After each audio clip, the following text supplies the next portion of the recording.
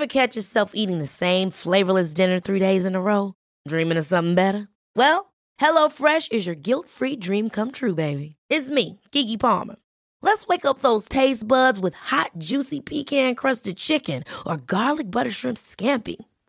Hello Fresh. Stop dreaming of all the delicious possibilities and dig in at HelloFresh.com. Let's get this dinner party started.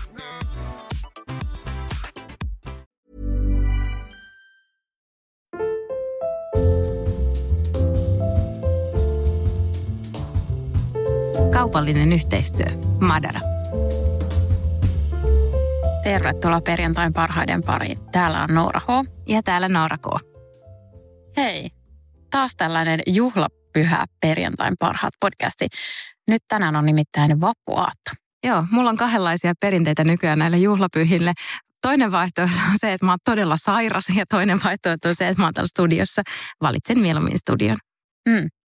Mitäs teillä on vappusuunnitelmia? No ei oikeastaan siis mitään, että tänään otetaan varmaan vaan ihan lungista ja huomenna katsotaan löytyykö kavereita brunssille, mutta nyt ei ole mitään suunnitelmia, näin on todella hyvä. Vähän sama juttu. Vappu tuli jotenkin tosi nopeasti pääsiäisen jälkeen ja nyt kaipaa semmoista easyä vappua. Mekin aiotaan mennä vappupäivänä aamiaiselle Lapland Hotelsin brunssille. Tai itse asiassa se on kyllä taitaa olla aamiainen, kun se alkaa jo kello 9, joka on saanut valtavasti kehuja somessa. En ehkä muuten olisi valinnut tällaista lappiteemaista hotellia Boulevardilta, koska se kuulostaa aika turistimeiningillä. Mutta tämä aamiainen ja brunssi on saanut niin paljon hehkutuksia, että en voinut vastustaa ja odotan innolla. Mä lupaan sitten raportoida, oliko se hyvä. Ja mä menisin just sanoa, että raportoisi sitten, koska vapaapäivänä mua ei saa mihinkään kello 9, ei vaikka olisi mikä breku tiedossani, ei kiitos. Mä mietin vähän sitä, että ehkä me tehdään joku retki Haltialaan vaikka, jos siellä olisi podiratsastusta, niin se voisi olla sellainen kiva pieni ohjelma, koska sattuneesta syystä tosiaan pääsiäisenä jäi väliin. Silloin noudatin tätä toista perinnettä. Mä voisin aloittaa vinkkaamalla viikon parhaan leffan, joka on Call Me By Your Name. Aivan ihana rakkauselokuva. Onko se semmoinen siirappinen rakkauselokuva vai semmoinen vaan hyvä tarina? Tämä on hyvä tarina, ehkä semmoinen indie-rakkaustarina. Okei. Okay. Kertoo tällaisista nuoresta pojasta, joka rakastuu sitten vanhempaan mieheen. No ei nyt kovin vanhaan semmoiseen 20-vuotiaaseen kundiin, joka tulee heidän perheensä luokse viettämään kesää. Ja tämä kertoo tämmöisen intohimoisen rakkaustarinan tämän nuoren pojan näkökulmasta ja sijoittuu Italiaan ja tunnelmat on sellaiset, kun Italiassa vaan kesäisin voi olla kaskaiden siritystä ja kuumia iltapäiviä uima-altaan äärellä ja polkupyöräilyä vanhoissa kylissä ja kypsiä hedelmiä jälkiruuaksi ja aivan ihanat fiilikset. Tämän leffan jälkeen mä olin silleen, että no hei, mäkin voisin ehkä harkita jotain hedelmiä jälkiruuaksi, mutta normaalisti kyllä en sitä tekisi, mutta leffan jälkeen siitä tuli sellainen fiilis, että hedelmähän on ihan varsin hyvä jälkiruoka. Ja nyt sitten niille, jotka on nähnyt tämän elokuvan, niin en viittaa tähän erääseen kohtaukseen, missä on myös hedelmä. Jos katsot elokuvan, niin ymmärrät sitten vaan. Puhun ihan hedelmistä hedelmiä. Asia selvä. Muuten tuli mieleen, että yksi mun varhaisimpia lapsuusmuistoja on just se, että kun me ollaan menty Italian lomalle ja me ollaan saavuttu sinne lomakohteeseen keskellä yötä ja siellä on just ne kaskaat on sirittänyt ja sitten siellä on rododendronit kukkinut ja jotenkin silleen huumaava tuoksu ja sitten se on ollut jotenkin kauhean jännää, kun ei ole yleensä saanut olla hereillä keskellä yötä, mutta nyt sitten kun on saavuttu hotelliin, niin ollaankin tultu sinne yöllä, niin mulla on jotenkin semmoinen niin tosi lämmin muistikuva siitä. Ja sitten tulee aina semmoinen reissufiilis ja vähän semmoinen rentoutunut olo. Sama juttu, joo. Niin tulee, se on jotenkin semmoinen ääni ja toinen ääni on kuin kyyhkyset, kun ne huhuilee silleen, vaan oletan, että nämä on nyt kyyhkysiä. Paljastan tässä nyt tietämättömyyteni, mutta semmoinen huhu, jonka mä liitän jotenkin aina Kanarian saariin, jossa mä oon viettänyt monta monituista työreissua. Ja aamuleikin jälkeen ollut parvekkeella juomassa limpparia, niin ne aina siellä huhuilee. Niin sitten itse asiassa meidän ihan lähellä yhdessä puussa on semmoinen vastaava huhuilija, niin siitä tulee aina vähän semmoinen lomafiilis, vaikka olisikin töihin menossa. Ja sitten jos kaipaa asuinspiraatioon, niin siitä saa myös tästä leffasta. Siinä on vahvasti kasaripainotteinen tyyli, mutta näyttää yllättävän ajankohtaiselta nyt. Joo, kasari ja ysäri on jotenkin aina vaan jatkaa. Että se on jännä, että ne on musta ollut hirveän pitkään muodissa jo, että mä jopa melkein vähän odottelen, että koska sieltä tulee ne veluuriverkkarit sun muut 2000-luvun alun ihanuudet.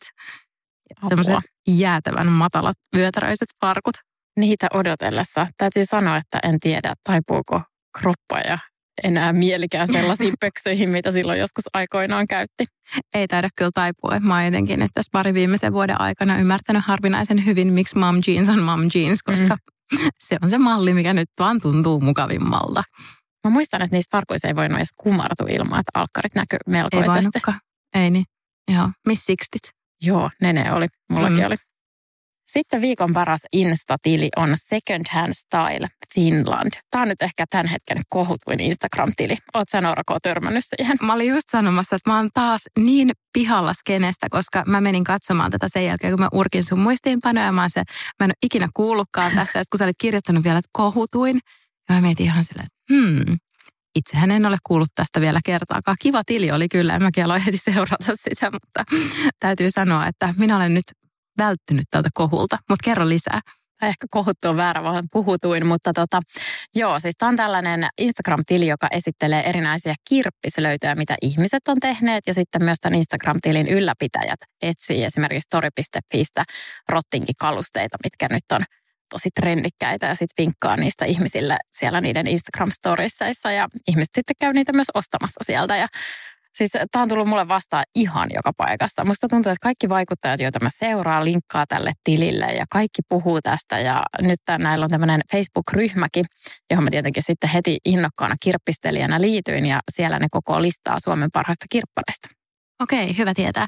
Mä jonkun verran olen niin kuin tässä puheen aiheessa ollut sisällä ja mäkin olen innostunut, koska nyt kun mä oon seurannut sun huikeita kirppislöytöjä tässä hyvin pitkään ja nyt se viimeisin sohvahankinta oli aivan vertaansa vailla. Ai niin, mä lupasin nyt kertoa siitä. Niin lupasit, sä näytitkin sitä vähän jo Instassa, mutta kerro vaan, niin mä jatkan sitten. Mä löysin siis Hakolan Filippa-sohvan tori.fistä, alle 2 vuotta vanha ja reippaasti yli puolet halvemmalla, mitä se uusi olisi maksanut. Ja siinä on vielä se ihana semmoinen vähän rennompi kangas, mikä niillä aikoinaan oli. Ja se on vuodessohvamalli, eli nyt meille voi tulla yökyläänkin. Ihan fiiliksissä. Meillä on toinen sellainen olkkarissa ja tämä tuli sitten nyt työhuoneeseen. Toi on ihan mahtava löytö. Ja sit mä oon seurannut meillä asenteella aloittaa Lilli nyt toukokuussa. Ja Lilli sisustaa uutta kotiaan. Ja hänellä on joku tämmöinen linjaus, että hän ostaa vaan second handia sinne. Ja mä oon aivan kateudesta vihreänä seurannut myöskin hänen löytöjään, kun hän on sekä tori.fiissä että antiikkiliikkeissä, että ties missä. Tulee aivan sairaan makea koti. Jos haluatte seurata, niin Lilli Sofia nimellä löytyy Instagramista. Niin mä oon nyt päättänyt, että no okei, mulla on vappusuunnitelma. Mä aion huomisen surfata tori.fiitä läpi, koska meillä tulee tämmöinen pieni paine tässä muuttokohdassa, että meidän pitää tyhjentää nykyinen koti toukokuun loppuun mennessä. Ja me päästään muuttamaan siihen uuteen vasta sitten 18.6. Eli me ollaan pari viikkoa evakossa ja meidän tavarat on varastossa. Niin me yritetään tietysti kaikesta sellaisesta, mitä me ei viedä sinne uuteen kotiin, niin päästä eroon ennen muuttoa. Mutta sitten meillä on semmoinen aika täsmällinen aikaikkuna, missä pitäisi sitten löytää niitä uusia kalusteita sinne kotiin. Ja mä tosi mielelläni ostaisin käytettyä. Ja mä ajattelin, että nyt on just se hetki, kun mun pitää ruveta kartoittamaan niitä, jotta me saadaan ne sitten niin kuin mukaan sinne muuttokuormaan ja sinne konttiin, mikä sitten tuodaan sinne ihanana päivänä meidän uuteen kotiin. Ja avataan se aarrearkku sitten ja sirotellaan kaikki kamat paikalleen siellä. Niin nyt tätä mä aion tehdä vappuna ja viikonloppuna. Kuulostaa tosi hyvälle. Ryan Reynolds here from Mint Mobile. With the price of just about everything going up during inflation, we thought we'd bring our prices down. So to help us, we brought in a reverse auctioneer, which is apparently a thing. Mint Mobile Unlimited Premium Wireless. How to get 30, 30, how to get 30, how to get 20, 20, 20, how to get 20, 20, how to get 15, 15, 15, 15, just $15 a month? Sold! Give it a try at mintmobile.com/switch. $45 up front for 3 months plus taxes and fees. Promo rate for new customers for limited time. Unlimited more than 40 gigabytes per month. Slows full terms at mintmobile.com.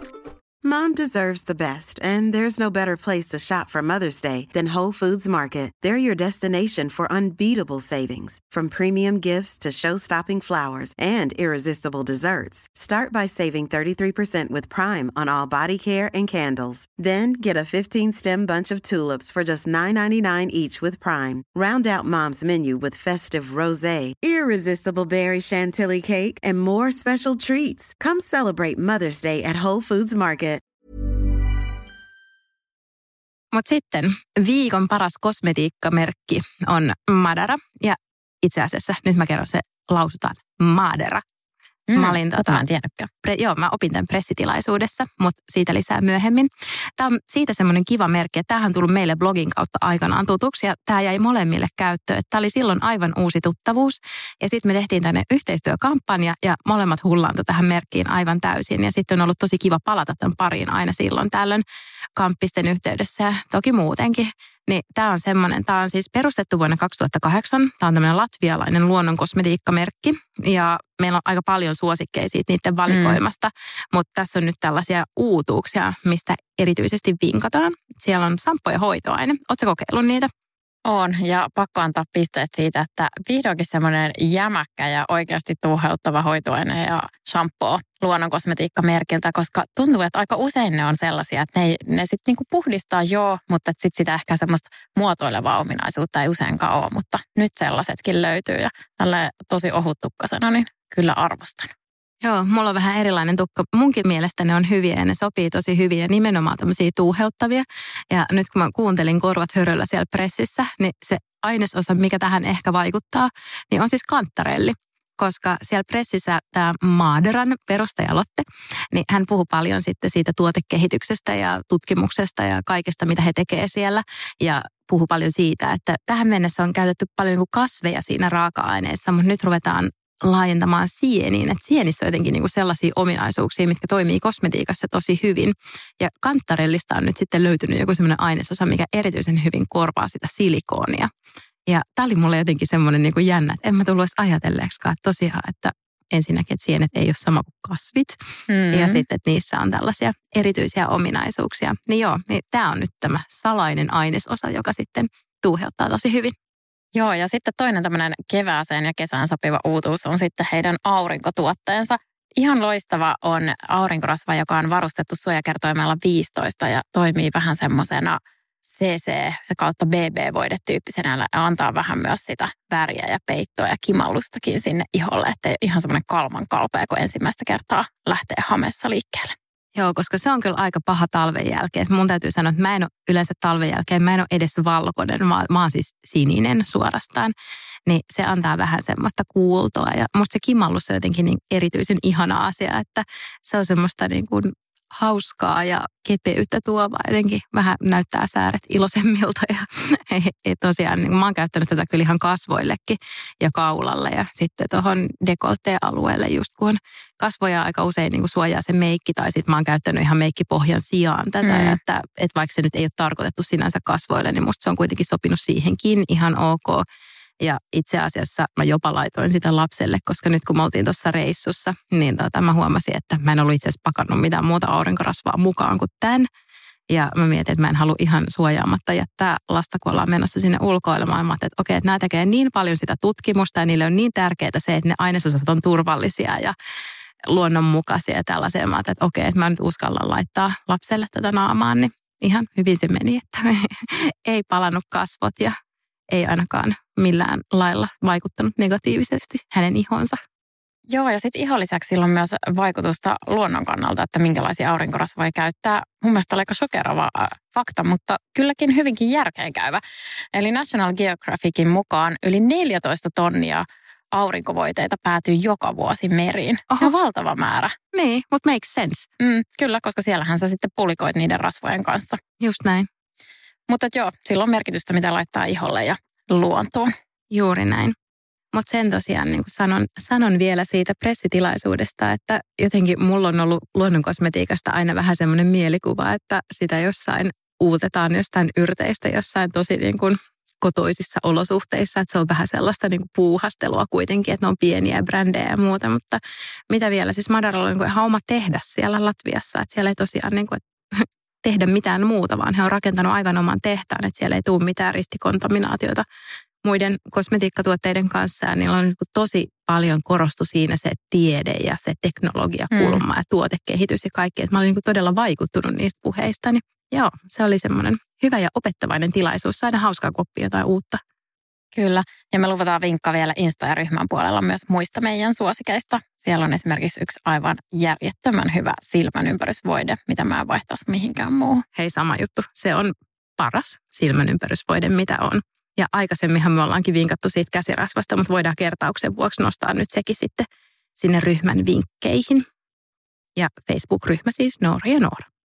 Mutta sitten viikon paras tyylibongaus. Eli mä tosiaan mainitsinkin tuossa jo äsken, että mä olin reissussa. Mä olin siis nyt vihdoin viikonloppuna tytön kanssa tällä meidän odotetulla yhteisellä matkalla. Mä vein mun tyttären Tukholmaan ja me oltiin siellä yksi yö. Mentiin lauantaina aamupäivästä ja sitten sunnuntaina alkuillasta palattiin kotiin. Ja se oli tosi hauska matka. Se onnistui paremmin kuin mä olisin voinut kuvitellakaan. Että jotenkin mä mietin sitä, että kun mä lähden ainoana aikuisena tuollaisen uhmaikäisen kanssa, että siinä on kaikki katastrofin ainekset. Mutta se meni tosi hyvin se reissu ja meillä oli oikeasti tosi kivaa. Koluttiin Tukholman leikkipuistoja. Mä kirjoitin tänne meidän Noora Facebook-ryhmään vähän matkakuulumisia, mutta mä täydennän niitä nyt tässä, koska tämä mun viikon paras tyylibongaus oli jotenkin niin hauskaa, että mä haluan puhua tästä enemmän. Kaikki Tukholmassa, kaikki vanhemmat matchaa niiden lasten kanssa ja parhaimmillaan koko perhe yhdessä. Eli ne kaikki pukeutuu sillä lailla, että ne on jotenkin niin kuin samaa paria kaikki keskenään. Se oli tosi hauskaa seurattavaa ja todella tarkasti ja viimeisen päälle matchaavatkin. Jes, tämä luo mulle vähän lohtua, koska mä oon vähän miettinyt, että onko se noloa, kun meillä on yleensä kaikilla 3 samanlaiset takit, kengät ja housut päällä, mutta ehkä se ei ole, se on vaan ruotsalaista. Ei, se ei ole yhtään noloa. Mun mielestä se on ihanaa, jotenkin semmoista hauskaa hassuttelua ja harmitonta. Että mun just yksi työkaveri kanssa kysyi multa, että vähän silleen varovaisesti, että miten sä teet, että matchaatko sä sun lapsen kanssa? Mä sanoin, joo, totta kai. Musta se on ihanaa ja se on hauskaa. Ja sitten tietää, että se aikaikkuna, kun sitä tapahtuu, niin se on kuitenkin aika lyhyt. Että kaikki ilo irti siinä nyt. Ellet sitten ala pukeutua uudestaan niihin missiksteihin ja ota inspiraatiota sieltä lapsesi tulevista teinivuosista. Oi. Katsotaan nyt, mä veikkaan, että näin ei tule tapahtumaan. Mutta joo, pakko sanoa, että mä olin kyllä huojentunut siitä, kun me mentiin sinne Humlegårdenin leikkipuistoon, että mä olin jotenkin intuitiivisesti valinnut mulle ja mun tytölle suht samanlaiset vaatteet, että meillä oli kummallakin farkkutakki ja sitten mun tytöllä oli tämmöiset kukalliset housut ja mulla oli kukallinen pitkä hame ja sitten mulla oli valkoinen teepaita, hänellä taisi olla sitten joku harmaa teepaita tai ehkä hänelläkin oli valkoinen, mutta kuitenkin silleen, että oltiin tosi samankaltaisissa vermeissä ja molemmilla sitten vielä valkoiset tennarit ja sitten menin sinne puistoon ja katsoin silleen, että oikein valittu, tämä meni hyvin. Ja sitten mä vielä siitä inspiroituneena, niin mulla on tommonen uusi trenssi, minkä mä oon hankkinut tänä keväänä, mistä mä oon maininnut aikaisemminkin. Että vihdoin tuli löydettyä semmoinen hyvä, just oikein mittainen trenssi, niin mä siitä sitten jotenkin innostuin, niin mä ostin sitten mun tytölle myös trenssiä, että nyt me niinku todellakin matchataan tänä vuonna. Viikon paras reissuvinkki liittyy myöskin tietysti tähän menneeseen matkaan. Ja tää on semmoinen, että lämpimästi suosittelen valkkaamaan hotellin niin, että siellä on hyvä huonepalvelu, jos lähtee tälleen samalla tavalla reissuun, kun mä lähdin 2 mun tytön kanssa. Miten sä arvioit sen, että onko hotellissa hyvä huonepalvelu vai ei? Koska siis mähän en ole tilannut ikinä huonepalvelusta ruokaa. Eikö hetkinen, oon kerran, hääpäivän aamuna aamiaisen. Mutta miten sä tiedät se etukäteen, onko se hyvä vai ei? Siis mä rakastan huonepalvelua. Mä otan selvää siitä, että minkälaisia ravintoloita siinä hotellissa on.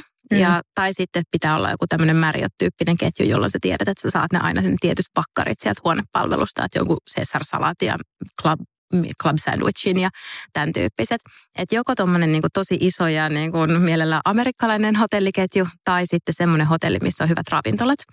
Ja tästä mä tiesin etukäteen sen takia, että mä olin googlannut sitä ja siinä kohtaa, kun mä valitsin sitä hotellia, niin mä katsoin, että löytyy semmoinen, mistä arvosteluissa just kehutaan sitä huonepalvelua, koska se on semmoinen, että varsinkin tosiaan, kun ei ole sitä toista aikuista siinä ja on tommoinen pieni, niin, ja sitten on vielä reissupäivä takana, niin siinä äkkiä käy silleen, että ollaan ihan sikaväsyneitä. Että mekin esimerkiksi, me tultiin sinne hotelliin silleen, että tytön päiväuniajasta oli mennyt jo vaikka kuinka kauan, että hän oli vähän niin kuin yliajalla siinä ja oltiin molemmat nälkäisiä.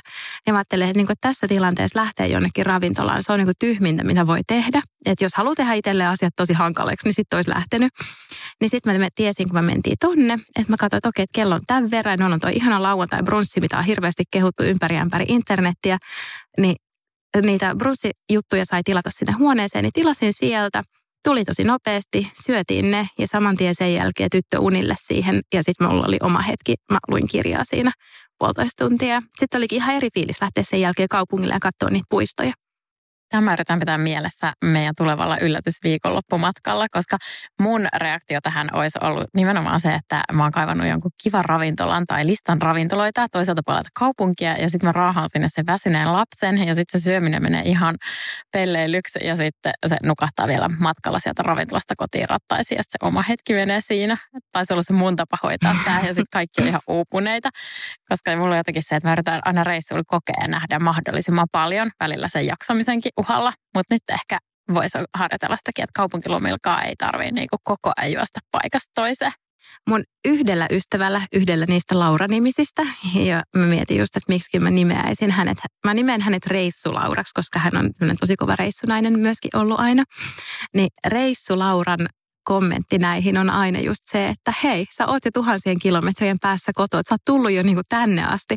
Että kyllähän se niinku täytyy riittää, että ei sun tarvii enää sit siitä hotellista lähteä 100 kilsan päähän. Ja musta se on jotenkin ihana filosofia. Ja me ollaan sitä noudatettukin, me ollaan hänenkin kanssaan reissattu yhdessä, niin ollaan sitten tehty juuri tällä tavalla. Niin tää toimi hyvin ja samaten kävi sitten meillä iltapalan kanssa. Että sitten siinä hotellin alakerrassa oli myös semmoinen tosi hyvä napolilaispizzeria. Niin sinne me meinattiin mennä jo niin kuin istumaan ihan ravintolaan, mutta mä huomasin siinä kohtaa taas, että tyttö alkoi olla aivan tallin. Ja sitten mä myös huomasin, että se ei ollut ehkä mikään maailman nopein paikka, että siellä selvästikin oli semmoinen, että siellä tullaan hitaasti viettämään sitä iltaa. Niin sitten mä totesin saman tien, että ei vitsi, että otetaan sittenkin ne ruuat huoneeseen. Ja se oli tosi hyvä ratkaisu taas kerran, että siinä kohtaa, kun pienellä alkaa olla paukut loppuun, niin sitten mun mielestä ei voi myöskään olettaa semmoista hyvää ravintolakäytöstä, että se on sitten ehkä vähän jo kiusaamista olla silleen, no niin nyt ollaan tässä ja et koske kynttilään, niin ai. Mutta joo, tää oli huonepalvelua, suosittelen. Mä oon rakastanut sitä aina. Hyvä. Mä lupaan testata sitä nyt meidän tulevalla reissulla, jos me ollaan siis hotellissa yötä. Mähän on siis tällä viikolla lähdössä tämmöiselle yllätysmatkalle, mikä on mun miehen järjestämä.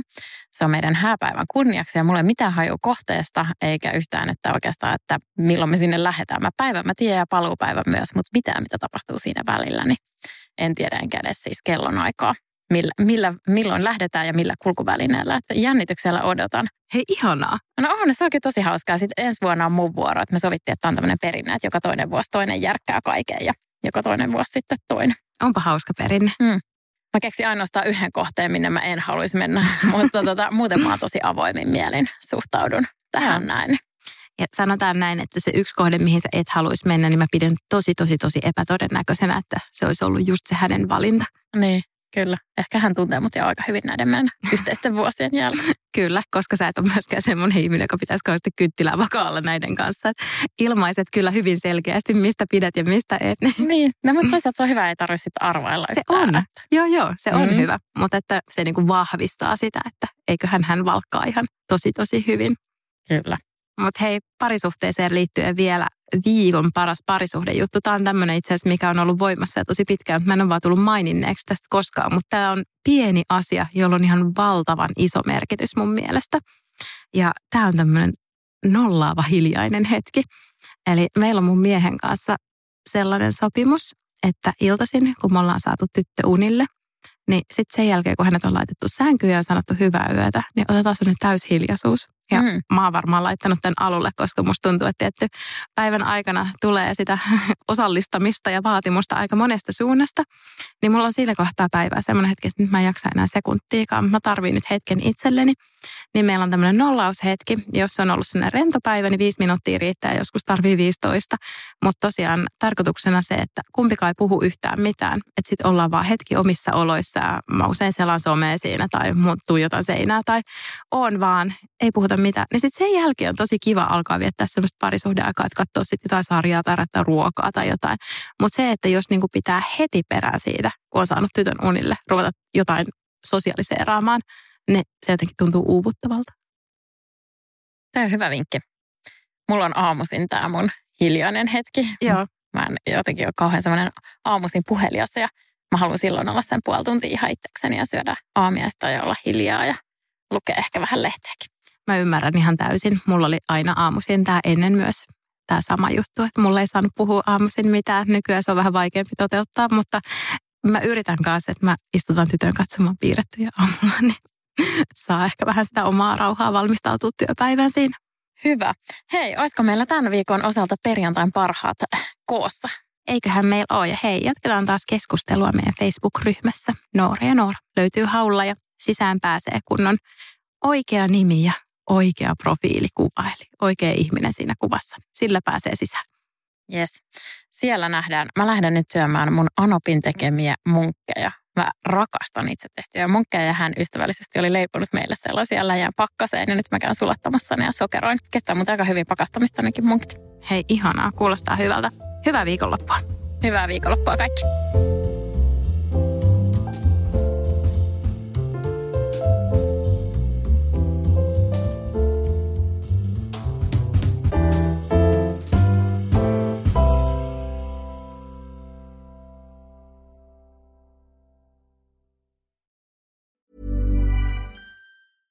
Imagine the softest sheets you've ever felt. Now imagine them getting even softer over time. That's what you'll feel with Boll & Branch's organic cotton sheets. In a recent customer survey, 96% replied that Boll & Branch sheets get softer with every wash. Start getting your best night's sleep in these sheets that get softer and softer for years to come. Try their sheets with a 30-night guarantee. Plus, get 15% off your first order at bollandbranch.com. Code BUTTERY. Exclusions apply. See site for details.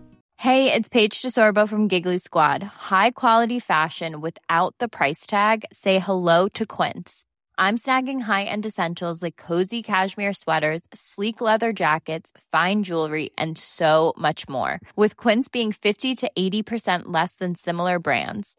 And they partner with factories that prioritize safe, ethical, and responsible manufacturing. I love that. Luxury quality within reach. Go to quince.com/style to get free shipping and 365-day returns on your next order. Quince.com/style.